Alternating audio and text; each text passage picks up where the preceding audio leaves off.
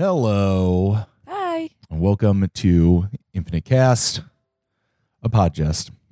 And greetings from cloudy Los Angeles. Cloudy Los Angeles. We are technically on vacation right now, but content never sleeps. No way. No way, Jose. Before we start, I'm just going to complain about something. I'm trying to take vacation here, so I took one day off producing Chapo, and they suddenly the boys managed to fuck up recording so badly that they all recorded into one microphone for some reason. That's amazing. I literally cannot leave them alone for a second. I love that for them. Yeah. So sorry about today's Chapo, but if you listen to this show as well, then at least you get a nice high quality recording of our silly little book podcast. 2 different tracks, right? Different tracks. That's how the pros do it. We can't promise you a lot of the show, but we can promise you 2 things. 1, we're going to finish the book. 2 tracks. 2 tracks of crisp, clean audio. Anyway, let's get into it. All right. We're off the outcropping. We're away from Don and Joel for now, and we're into a character that we've met before. We're about to get to know him a little better. You ready? Yes, I am ready. Okay. It is starting to get quietly around Ennett House that Randy Lenz has found his own dark way to deal with the well-known rage and powerlessness issues that beset the drug addict in his first few months of abstinence. The nightly AA or NA meetings get out at 2130 hours or 2200 hours, and curfew isn't until 2330, and every Ennett resident mostly carpools back to the house with whatever residents have cars, or some of them go out in cars for massive doses of ice cream and coffee. Lenz is one of the ones with the car, a heavily modified old Duster, white with what looks like 12-gauge blasts of rust over the wheel wells, with oversized rear tires and an engine so bored out for heavy breathing speed it's a small miracle he still has a license. Lenz sets loafer one outside Ennett House only after sunset, and then only in his white toupee and mustache and billowing tall collared topcoat, and goes only to the required nightly meetings. And the thing is that he'll never drive his own car to the meetings. He always thumbs along with somebody else and adds to the crowd in their car. And then he always has to sit in the northernmost seat in the car for some reason, using a compass and napkin to plot out what the night's major direction of travel will be, and then figuring out what seat he'll have to be in to stay maximally north. Both Gately and Jeanette Foltz have had to make a nightly routine of telling the other residents that Lenz is teaching them valuable patience and tolerance. But then after the meeting lets out, Lenz never thumbs back with anybody. He always walks back to the house after meetings. He says it's that he needs the air, what with being shut up in the crowded house all day and avoiding doors and windows, hiding from both sides of the justice system. You possibly recall, he is both, I think, wanted by the police and by the underworld that he had previously been doing deals with. Yes. And then one Wednesday after the Brookline Young People's AA up Beacon by Chestnut Hill, it takes him right up to 2329 to get home, almost 2 hours, even though it's like a half-hour walk, and even Bert Smith did it in September in under an hour. And Lenz gets back just at curfew and without saying a word to anybody, books right up to his and Glenn's and Day's room, polo topcoat flapping and powdered wig shedding powder and sweating and making an unacceptable classy shoed racket running up the men's side's carpetless stairs, which Gately didn't have time to go up and address because of having to deal with Bruce Green and Amy J, separately both missing curfew. Lenz abroad in the urban night, solo on almost a nightly basis, sometimes carrying a book. Residents who seem to make it a point to go off alone a lot are red flagged at Thursday's all-staff meeting in Pat's office as clear relapse risks. But they pulled spot urines on Lenz 5 times, and the 3 times the lab didn't fuck up the EMIT test, Lenz's urines come back clean. Gately's basically decided to just let Lenz be. Some newcomer's higher power is like nature, the sky, the stars, the cold penny tang of the autumn air, who knows. So Lenz abroad in the night, unaccompanied and disguised, apparently strolling. He's mastered the street's cockeyed grid around Enfield, Brighton, Alston, South Cambridge and East Newton and North Brookline, and the hideous Spur. He takes side streets home from meetings, mostly, low-rent, dumpster-strewn residential streets and projects driveways that become alleys, gritty passages behind stores and dumpsters and warehouses and loading docks and Empire waste displacement Mongo hangars, etc. His loafers have a wicked shine and make an elegant dancerly click as he walks along with his hands in his pockets, an open coat flared wide, scanning. He scans for several nights before he even becomes aware of why or what he might be scanning for, which takes us to EndNote 224. QV William James on that latent process of unconscious preparation often preceding a sudden awakening to the fact that the mischief is irretrievably done. The line that actually snapped Lenz to what he was up to when he chanced to read it in a huge, large print edition he found behind a bookshelf along the north wall of the Ennett living room of something called The Principles of Psychology with the Gifford Lectures on Natural Religion by William James, obviously, available in EZC large font print from Microsoft/NAL/Random House Tickner Fields Little Brown and Co. Copyright YTMP, a volume that's come to mean a great deal to Lenz. I'm not quite sure what that is. Maybe we'll get back to that. Okay. Back to the text. He moves nightly through urban animal territory. Liberated house cats and hardcore strays ooze in and out of shadows, rustle in dumpsters, fuck and fight with hellish noises all around him as he walks, senses very sharp in the downscale night. You got your rats, your mice, your stray dogs with tongues hanging and countable ribs, maybe the odd feral hamster and or raccoon, everything slinky and furtive after sunset.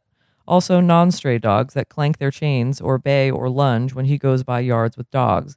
He prefers to move north, but will move east or west on the streets' good sides. His shoes' fine click precedes him by several hundred meters on cement of varying texture. Sometimes near drainage pipes he sees serious rats, or sometimes near cat-free dumpsters. The first conscious thing he did was a rat that this one time he came on some rats in a wide W.E. alley by the loading dock out behind the Svelte Nail Co. just east of Watertown on North Harvard Street. What night was that? It'd been coming back from East Watertown, which meant more will be revealed N.A. with Glynn and Deal instead of St. E.'s better late than never A.A. with the rest of the houses heard, so a Monday. So on a Monday, he'd been strolling through this one alley, his steps echoing trebled back off the cement sides of the docks and the north left wall he hugged, scanning without knowing what he was scanning for. Up ahead, there was the stegosaurus shape of a Svelte Co. dumpster, as versus your lower slimmered EWD type dumpster. There were dry, skulky sounds issuing from the dumpster's shadow. He hadn't consciously picked anything up. The alley's surface was coming apart, and Lenz barely broke his dancerly stride, picking a kilo-sized chunk of tar-shot concrete. It was rats. 2 big rats were going at a half-eaten wiener in a mustardy paper tray from a lunch wagon in a recess between the north wall and the dumpster's barge hitch. Their hideous pink tails were poking out into the alley's dim light. They didn't move as Randy Lenz came up behind him behind them on the toes of his loafers. Their tails were meaty and bald and like twitched back and forth, twitching in and out of the dim yellow light. The big flat-top chunk came down on most of one rat and a bit of the other rat. There had been god-awful twittering squeaks, but the major hit on the one rat also made a very solid and significant noise, some oral combination of a tomato thrown at a wall and a pocket watch getting clocked with a hammer. I figured this was where this was going. Mm-hmm. Material came out of the rat's anus. Oh, Ugh. gross. The rat lay on its side in a very bad medical way, its tail twitching and anus material, and there were little beads of blood on its whiskers that looked black, the beads, in the sodium security light along the Svelte Nail Co. roof. Its side heaved. Its back legs were moving like it was running, but this rat wasn't going anywhere. The other rat had, he's writing this in like a noir style, Yeah. right? The other rat had vanished under the dumpster, dragging its rear region. There were more chunks of dismantled street lying all over. When Lenz brought another down on the head of the rat, he consciously discovered what he'd like to say at the moment of issue resolution was, there. Demapping rats became Lenz's way of resolving internal type issues for the first couple of weeks of it, walking home in the verminal dark. Verminal. Verminal. That appears to be a word that he made up. There are a lot of words in here that I assume are not real words. Yeah, he's a sort of backing into etymologies of stuff. Yeah, well, which I think more authors should use. If you have the confidence to use a word where I can tell what the meaning is, and it elicits the meaning that you want, or improves a description of something, go for it. Just make up words. Just do it. English is already a nonsense as it is. You can figure out how ways to adjectify. Ooh, is that? Yeah. I agree. Anything. Verminal. Don Gately, house chef and shopper, buys these huge econo-sized boxes of Hefty, which takes us to EndNote 225. That's registered the Mobile Chemical Co.'s Consumer Products Branches Plastics Division, Pittsburgh, New York. Back to the text. Hefty bags that get stored under the kitchen sink for whoever's got trash for their weekly chore. Ennet House generates serious waste. So after Vermin started to get a little ho-hum and insignificant, Len starts cabbaging a Hefty bag out from under the sink and taking it with him to meetings and walking back home with it. He keeps the trash bag neatly folded in an inside pocket of his topcoat, a billowing top-collared Lauren polo model he loves and uses a daily lint roller on. He also takes along a little of the house's food bank tuna fish in a Ziploc baggie in another pocket, which your average drug addict has expertise in rolling baggies into a cylinder so they're secure and odor-free. The Ennet House residents call Hefty bags Irish luggage. Even McDade. Is that where you got that? Yes. Because I know that you have I can said say that it before. because I'm Irish. Yes. Even McDade, it's a street term. Randy Lenz found that if he could get an urban, I have fully moved houses using putting all my clothes into Hefty bags. Yeah. It is Irish luggage. It is Irish luggage, yes. Randy Lenz found that if he could get an urban cat up close enough with some outstretched tuna, he could pop the Hefty bag over it and scoop up from the bottom so the cat was in the air in the bottom of the bag, and then he could tie the bag shut with a complimentary wire twist tie that comes with each bag. He could put the closed bag down next to the vicinity's northernmost wall or fence or dumpster and light a gasper and hunker down up next to the wall to watch the wide variety of changing shapes the bag would assume as the agitated cat got lower on air. The shapes got more and more violent and twisted and mid-air with the passage of a minute. After it stopped assuming shapes, Lenz would dab his butt with a spitty finger to save the rest for later and get up and untie the twist tie and look inside the bag and go, there. The there turned out to be crucial for the sense of brisance and closure and resolving issues of impotent rage and powerless fear that like accrued in Lenz all day being trapped in the northeastern portions of a squalid halfway house all day fearing for his life, Lenz felt. We've been having too much fun in this book and it was time to do something harrowing. It was time to do something sick. Yes, sick and harrowing again. There evolved for Lenz a certain sportsman's hierarchy of types of cats and neighborhoods of types of your abroad cats, and he becomes a connoisseur of cats the same way a deep-sea sportsman knows the fish species that fight most fiercely and excitatingly for their marine lives. The best and most fiercely alive cats could usually claw their way out of a Hefty bag, though, which created this conundrum where the ones worth watching assumed bag shapes. The ones most worth watching assuming bag shapes were the ones Lenz risked maybe not getting his issues resolved on. Watching a spike-furred, hissing cat run, twisting away, still half wrapped in a plastic bag, made Lenz admire the cat's fighting spirit, but still feel unresolved. So the next stage is Lenz gives Ms. Charlotte Treat or Ms. Hester Thrale some of his own money when they go down to the Palace Spa or father-son to buy smokes or lifesavers and has them start to get him special Hefty steel sack trash bags. This takes us to EndNote 226, registered IBID. Back to the text. Fiber reinforced for your especially sharp or uncooperative waist needs, described by Ken E. as Irish Gucci's, extra resilient and a business-like gunmetal gray in tone. Lenz has such a panoply of strange compulsive habits that a request for steel sacks barely raises a brow on anybody. And then he doubles them, the special reinforced bags, and employs industrial growth pipe cleaners as twist ties.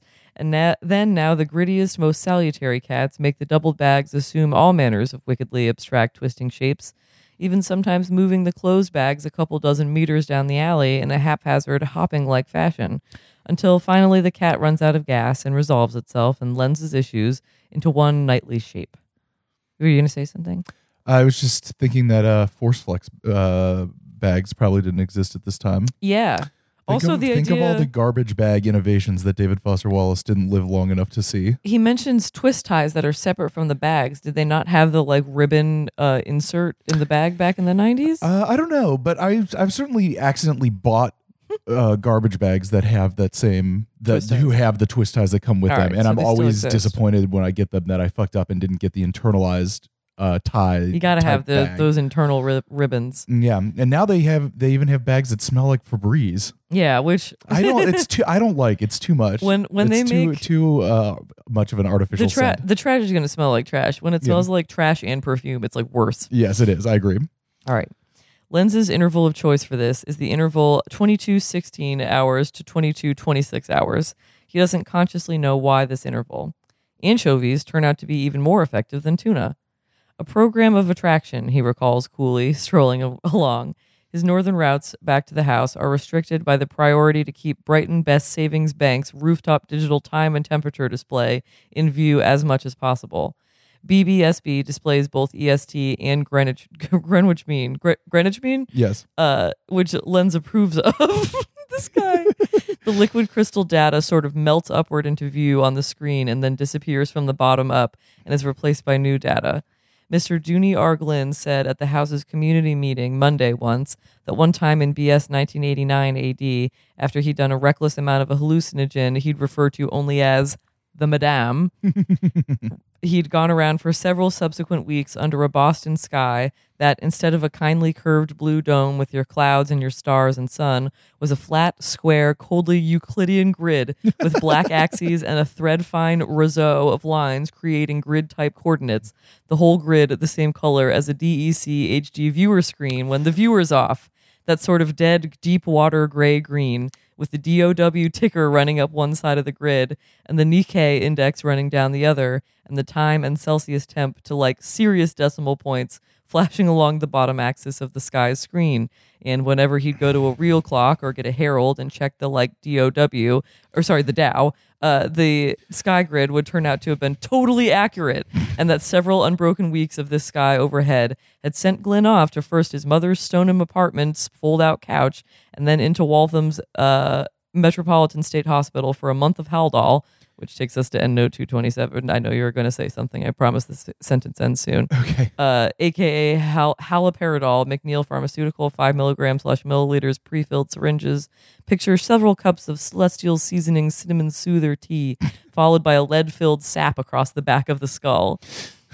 Back in tapioca to get out from under the empty grid accurate sky, and says it makes his ass wet to this day to even think about the grid interval. But Lenz had thought it sounded wicked nice. The sky is digital timepiece. I just wanted to say that it's a lot of words to say the sky was the color of a television tuned to a dead channel. Yeah. The great opening line of Neuromancer. Seeing an accurate stock ticker and did you I have to again, I don't know when they invented the like the bank display or similar that does like the time and like a digital version of that. Mm-hmm. Was that the 90s? I don't know. Did they have it in the 80s? Digital clocks were invented in the 80s, I believe. Okay. I've when I was a kid, I always thought those were just cool. I was like, they know what temperature it is right now. It is funny that it's something that like a bank would feel like. It harkens back to a time when a bank was like some kind of centerpiece of a community. Yeah, social where hub. it would be like the bank should tell the time and temperature. Yeah, it's the least they can do. Where now I feel like most banks are just anonymous. Branches of some kind of major international corporation. So what the fuck business does it have telling me what time it is? Just give me the money. Mind your own business. Man. Yeah, stay out of my temperature. Stay out of my temperature and time. I got this. And also between 22:16 and 22:26, the Ask Me Giant fans up at the Sunstrand Plaza within earshot were typically shut off for daily delinting, and it was quiet except for the big shh of a whole urban city's vehicular traffic, and maybe the odd EWD airborne deliverer catapulted up off Concavity Word, its little string of lights arcing northeast. And of course also sirens, both the Euro-trochaic sirens of ambulances and the regular U.S.-sounding sirens of the city's very finest, protecting and serving, keeping the citizenry at bay. And the winsome thing about sirens in the urban night is that unless they're right up close where the lights bathe you in red, blue, red, they always sound like they're terribly, achingly far away and receding, calling to you across an expanding gap. Either that or they're on your ass. No middle distance with sirens, Lenz reflects, walking along and scanning. Glynn hadn't come right out and said Euclidean, but Lenz had gotten the picture all right. Glynn had thin hair and an invariant 3-day growth of gray stubble and diverticulitis that made him stoop over somewhat, and remaining physique type issues from a load of bricks falling on his head from a workers' comp scam gone wry, not awry, gone wry, that included crossed eyes that Lenz overheard the veiled girl Joe L. He's spelled Joe L. Joe-L. Yeah, or Joe L is like Joe with a last name of L. Joe L. tell Clynette Henderson and Dee Dee Neves the man was so cross-eyed he could stand in the middle of the week and see both Sundays. So I guess Dooney Glynn was, someone might have DM'd me and said as much, but Dooney Glynn was the like Looney Tunes brick thing. Yeah, where he gotten pulled up and then dropped back. Yeah. Lenz has gotten high on organic cocaine 2 or 3, maybe half a dozen times tops, secretly since he came into Ennett House in the summer. Just enough times to keep him from going totally out of his fucking mind, utilizing lines from the private emergency stash he kept in a kind of rectangular bunker razor-bladed out of 300 or so pages of Bill James's gargantuan large print Principles of Psychology and the Gifford Lectures on Natural Religion. That's why it's important to him, I understand. Okay, I get it now. I thought the meaning was important. Oh, yes. So he probably noticed the line when he was opening the book to do some cocaine. Yes. Such total. Have you ever wanted to have a book with a secret compartment? That'd be fun. I made one once. We could do that.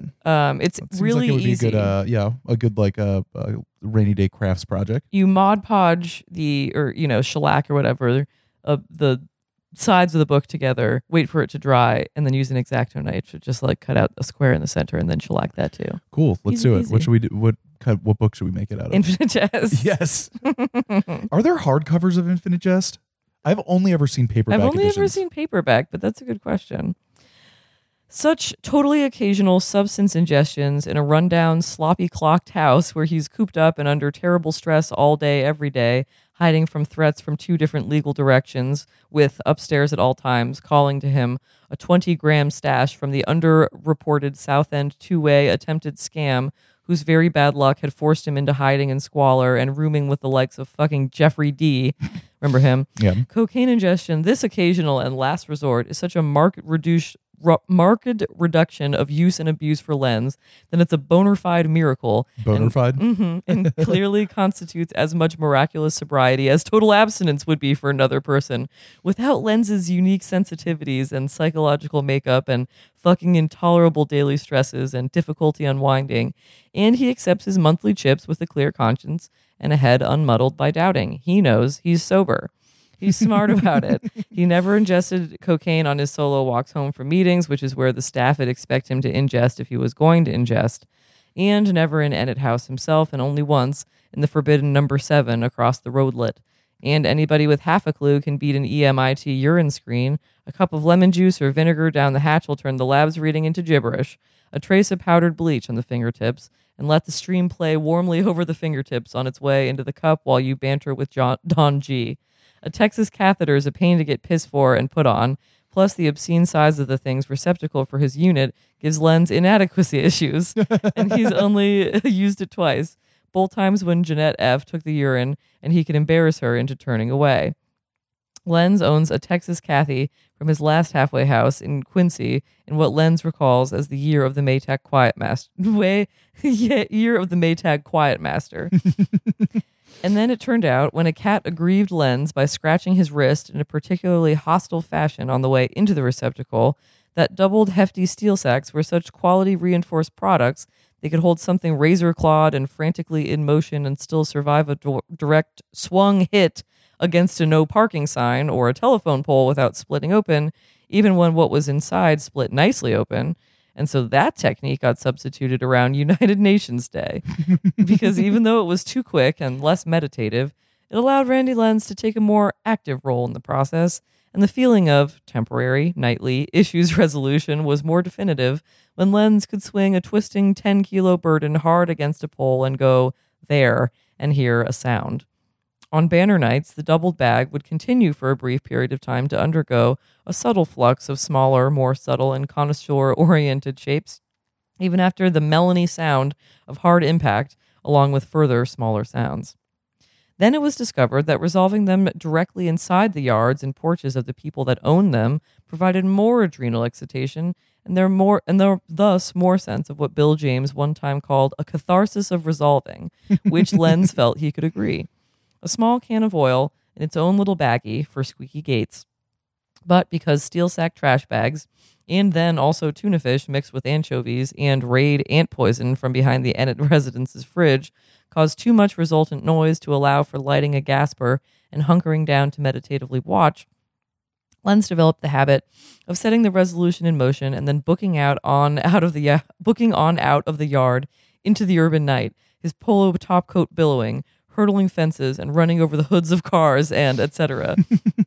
For a period during the 2-week interval of give them poison tuna and run, Lenz has had brief recourse to a small Caldor brand squeeze bottle of kerosene, plus of course his lighter.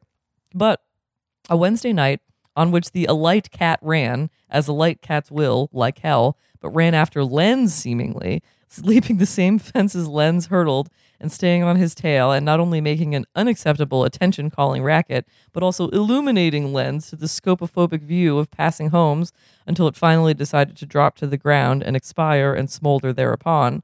Lenz considered this his only real close call and took an enormous and partly non-north route home, with every siren sounding up close and on his personal ass, and barely got in by 23:30 hours, and ran right up to the 3-man room. This was the night Lenz had to have another recourse to the hollowed-out cavity in his Principles of Psychology and the Gifford Lectures on Natural Religion, after just beating curfew home, which who wouldn't need a bit of an unwinder after a stressful close-call type situation with a flaming cat chasing you and screaming in a way that made porch lights go on all up and down Sumner Blake Road. But instead of an unwinder, the couple of or few lines of uncut Bing proved on this occasion an unwinder, which happens sometimes depending on one's spiritual condition when ingesting it through a rolled dollar bill off the back of the John in the men's can. And Lenz barely made it through switching his car's parking lot at 23:50 hours before the verbal torrent started, and after lights out had only gotten up to age 8 in the oral autobiography that followed in the 3-man when Jeff D threatened to go get Don G and have Lenz forcibly stifled, and Lenz was scared to go downstairs to find someone to listen, and so for the rest of the light he had to lie there in the dark, mute, with his mouth twisting and writhing. It always twisted and writhed on the times the Bing proved to be a rev upper instead of a rough-edged smoother, and pretending to be asleep, with phosphenes like leaping flaming shapes dancing behind his quivering lids, listening to Day's moist gurgles and Glenn's apnea, and thinking that each siren abroad out there in the urban city was meant for him, and coming closer, with Day's illuminated watch face in his fucking tableside drawer instead of out where anybody with some stress and anxiety could check the time from time to time. What do you think? Do you want a little more, or do you think you is that the end of a section? It's not. It's not. Mm-hmm. But you think it's a good stopping point? We're at 28. How about 5 more minutes? Yeah, let's do 5 more keep minutes. plowing Okay, great. through. This is a fun one. I mean, it's not fun, but It's not kind fun, of but funny. yeah, it is. So after the incident with the flaming cat from hell, and before Halloween, Lenz had moved on and up to the Browning X444 serrated. He even had a shoulder holster. Jesus Christ! He even had a shoulder holster from his previous life out there. The Browning X444 has a 25 centimeter overall length with a burl walnut handle with a brass butt cap and a point Lenz had sharpened the clip out of when he got it, and a single-edge Bowie-style blade with 0.1 millimeter serrations that Lenz owns a hone for and tests by dry shaving a little patch of his tan forearm, which he loves. The Browning X444, combined with blocks of Don Gately's highly portable cornflake garnish meatloaf, were for canines, which your urban canines tended to be non-feral and could be found within the confinement of their pet owners' fenced yards on a regular basis than the urban cat species, and who are less suspicious of food, and though more of a personal injury risk to approach, do not scratch the hand that feeds them. For when the dense square of meatloaf is taken out and unwrapped from the Ziploc and proffered from the edgelet of yard out past the fence by the sidewalk, the dog at issue invariably stops with the barking and or lunging, and its nose flares and it becomes totally uncynical and friendly, and comes to the end of its chain or the fence Lenz stands behind, and makes interested noises, And if Lenz holds the meat item just up out of reach of the dog, if its rope or chain will permit it, it'll go up on the hind legs and sort of play the fence with its front paws, jumping eagerly as Lenz dangles the meat. Day had some recovery issue paperback he was reading that Lenz had a look at 1 p.m. in their room when Day was downstairs with Ewell and Erdedy telling each other their Windbagathon stories, lying on Day's mattress with his shoes on and trying to fart into the mattress as much as possible. Some line in the book had arrested Lenz's attention. Something about the more basically powerless an individual feels, the more likelihood for the propensity for violent acting out. And Lenz found the observation to be sound. The only serious challenge to using the Browning X444 is that Lenz has to make sure to get around behind the dog before he cuts the dog's throat, because the bleeding is far-reaching in its intensity, and Lenz is now on his second R. Lauren topcoat and third pair of dark wool slacks.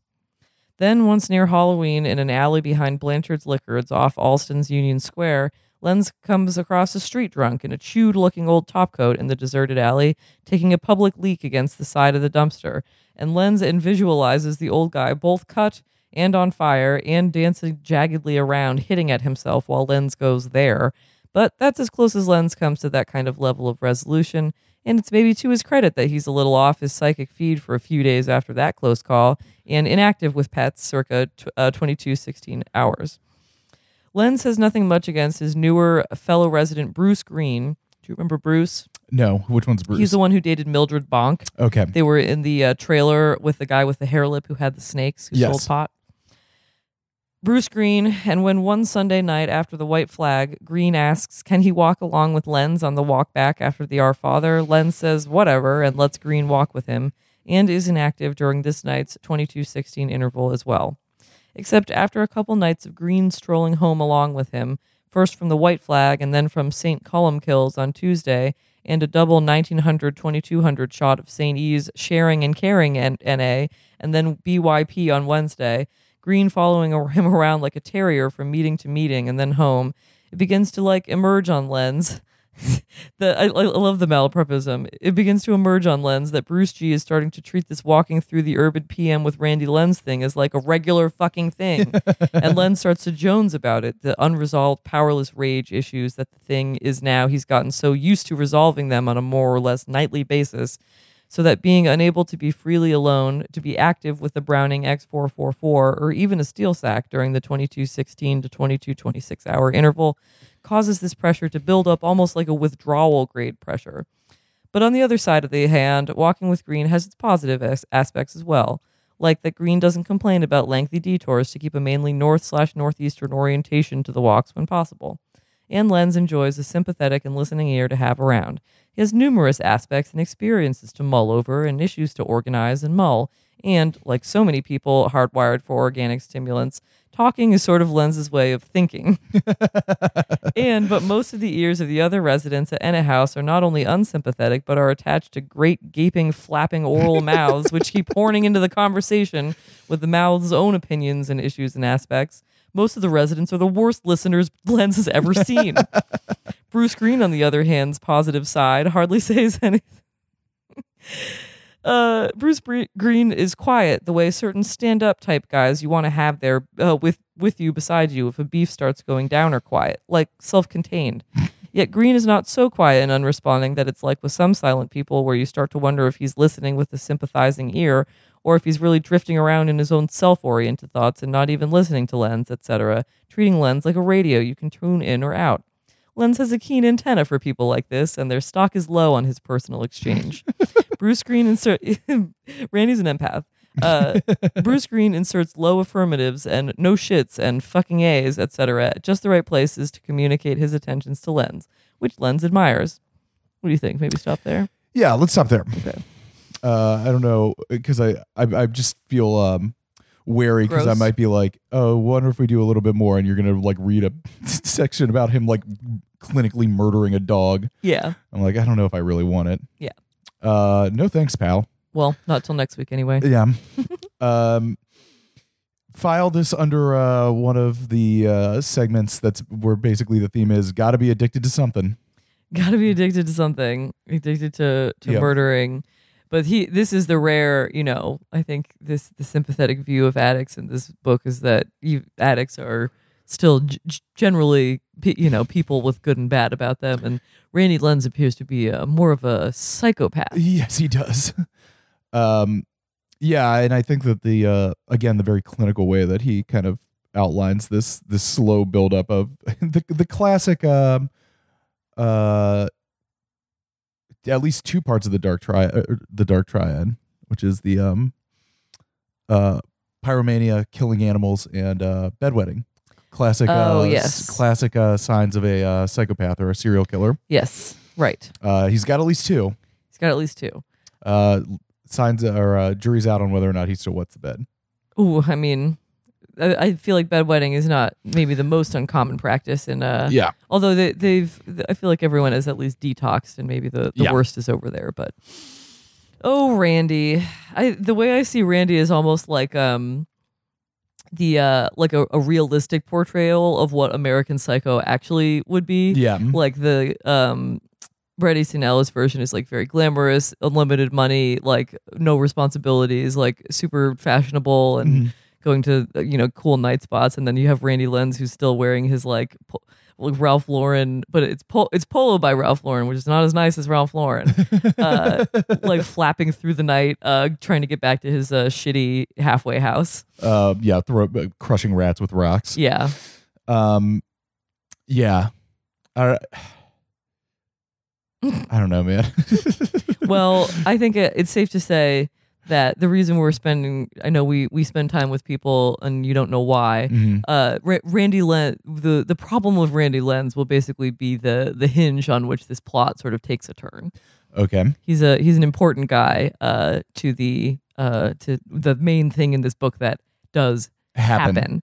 Which we're building up to it. Eventually, something's going to happen. We're working up to our big drink. Yeah, Virgin Pina Colada. We're working up to our big plot point. You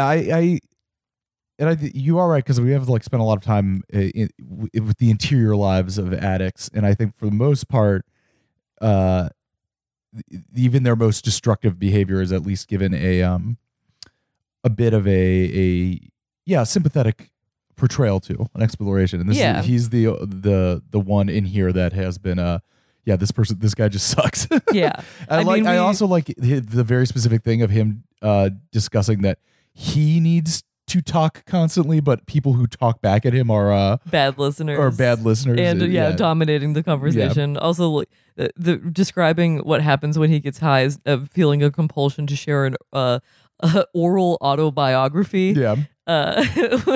Just a non-stop patter about like his life and all of his thoughts. Being intimidated by the catheter.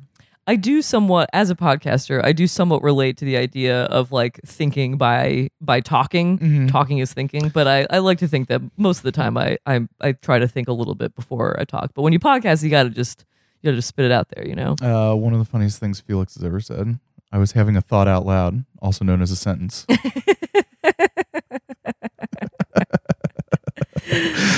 I once thought I had the idea. I'm like, it'd be nice if like you could have like a real WebMD, like a doctor. WebMD, it'd be nice but it was a guy. If WebMD was like a guy like diagnosing you. Yeah, like, that's a doctor. Mm-hmm. Poor animals. Poor animals. I would imagine the experience, even in an urban area, of going to your back dog and yard and realizing that someone has cut the throat of your dog cannot be a pleasant one. But that would be very horrific. Yeah. It would feel. It's funny that Lenz is also I feel like the dark mirror of Pemulus, in that they're both like paranoid speed guys. Pemulus is on basically a constant drip of drins. Yes. And Randy's a coke man, and they're both equally from the like kind of lower class Boston zone, and paranoid out of their minds. You can almost see Pemulus turning into a Lenz if something goes wrong. I mean, is that one of the things that we're supposed to take from the house, the Ennett house, and the Tennis Academy being so close together is like one is basically the future of the other. Yeah, or like kind of there, but for the grace of dog, go they. Yeah. I mean, that is the meticulousness that he's describing, like, you know, the neatly folded garbage bag and stuff like that. Right. Yeah, exactly. He's a well planned, and his eccentricities hide his darker impulses. But Pemulus is more or less a jokester. Yeah. Although he did, for example, you know, wiring that doorbell caused like a permanent injury to a cleaning crew. Yes. So like he does, there is collateral to his whims, but it's not as serious yet. Also, we see Madame Psychosis again. Whatchamacallit? Dooney Glynn did it. Yeah. The Madame. Yeah. We'll talk a little bit more about. Have we talked about metempsychosis on here? Metempsychosis? No. I don't even know if I don't want to know. get into it. I wrote my college thesis on it because it was a feature of Ulysses, which is one of the other big ass books. Mm-hmm. And I wrote about the concept of metempsychosis in Ulysses, specifically in the Catechism chapter. The idea being that I don't even know how, like, by storytelling you can basically trade souls with someone. It's the transmigration of souls. Okay. And I don't know. It was a very stupid idea that I guess was just supposed to prove that I have learned how to write a paper at some point in my That is an life. important part of it, being educated. But- is proving that you can write a paper. That's it, basically. 5 paragraphs, baby. I passed. I passed. I got the big D. I went to school and I got the big D. But the thing I wanted to say is that psychedelics as metempsychosis is an interesting metaphor that he is drawing. That it is only once you fuck up your perception of reality so badly by like flooding your brain with like weird chemicals that you can like see the world differently, and then you like it changes you. Yes. Like you look at the sky and it's a huge clock / temperature / thermometer. What the hell? I don't know. It's something I'll think about more because I'm not sure how much more we'll end up meeting the actual drug in this. We will at the end, actually. Sorry, I guess spoiler alert. I guess it's kind of a you know, an abyss watching thing. You know, you stare long enough into the hallucinatory insanity. Eventually, the hallucinatory insanity comes back into you. The other thing it's all coming together. It's the motherfucking Matrix. It is the Matrix. It's looking at the sky and realizing it's a computer. Yes. Come on, man. That's cool, right? Do you think Wallace liked the Matrix? Do you think the Wachowskis like doing acid? These are all great questions. Do you think the Wachowskis have ever read Infinite Jest? I wish we knew. I feel like director. Is this a crazy? I would guess yes, because they adapted Cloud Atlas, and I feel like if you're into that kind of like hefty literature, you've probably at least thought about Infinite Jest. I also think visually, Speed Racer has even more in common with psychedelics than the Matrix in some way.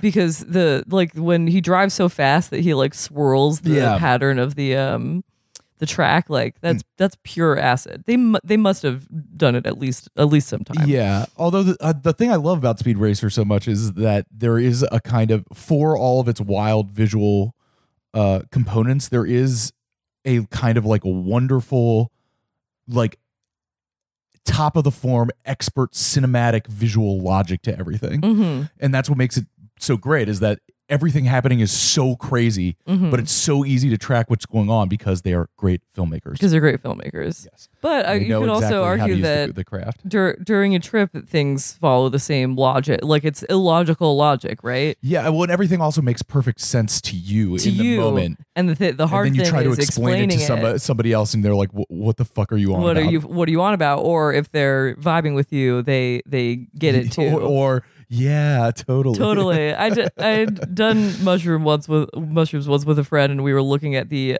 New York skyline from the Williamsburg like Domino Park, and she said, "Look at the Empire State Building; it's dancing." And I was like, "Yeah, man, it was." I don't know. Yeah. we both got it. Anyway, this is all to say, perception, reality. Who knows what's going on?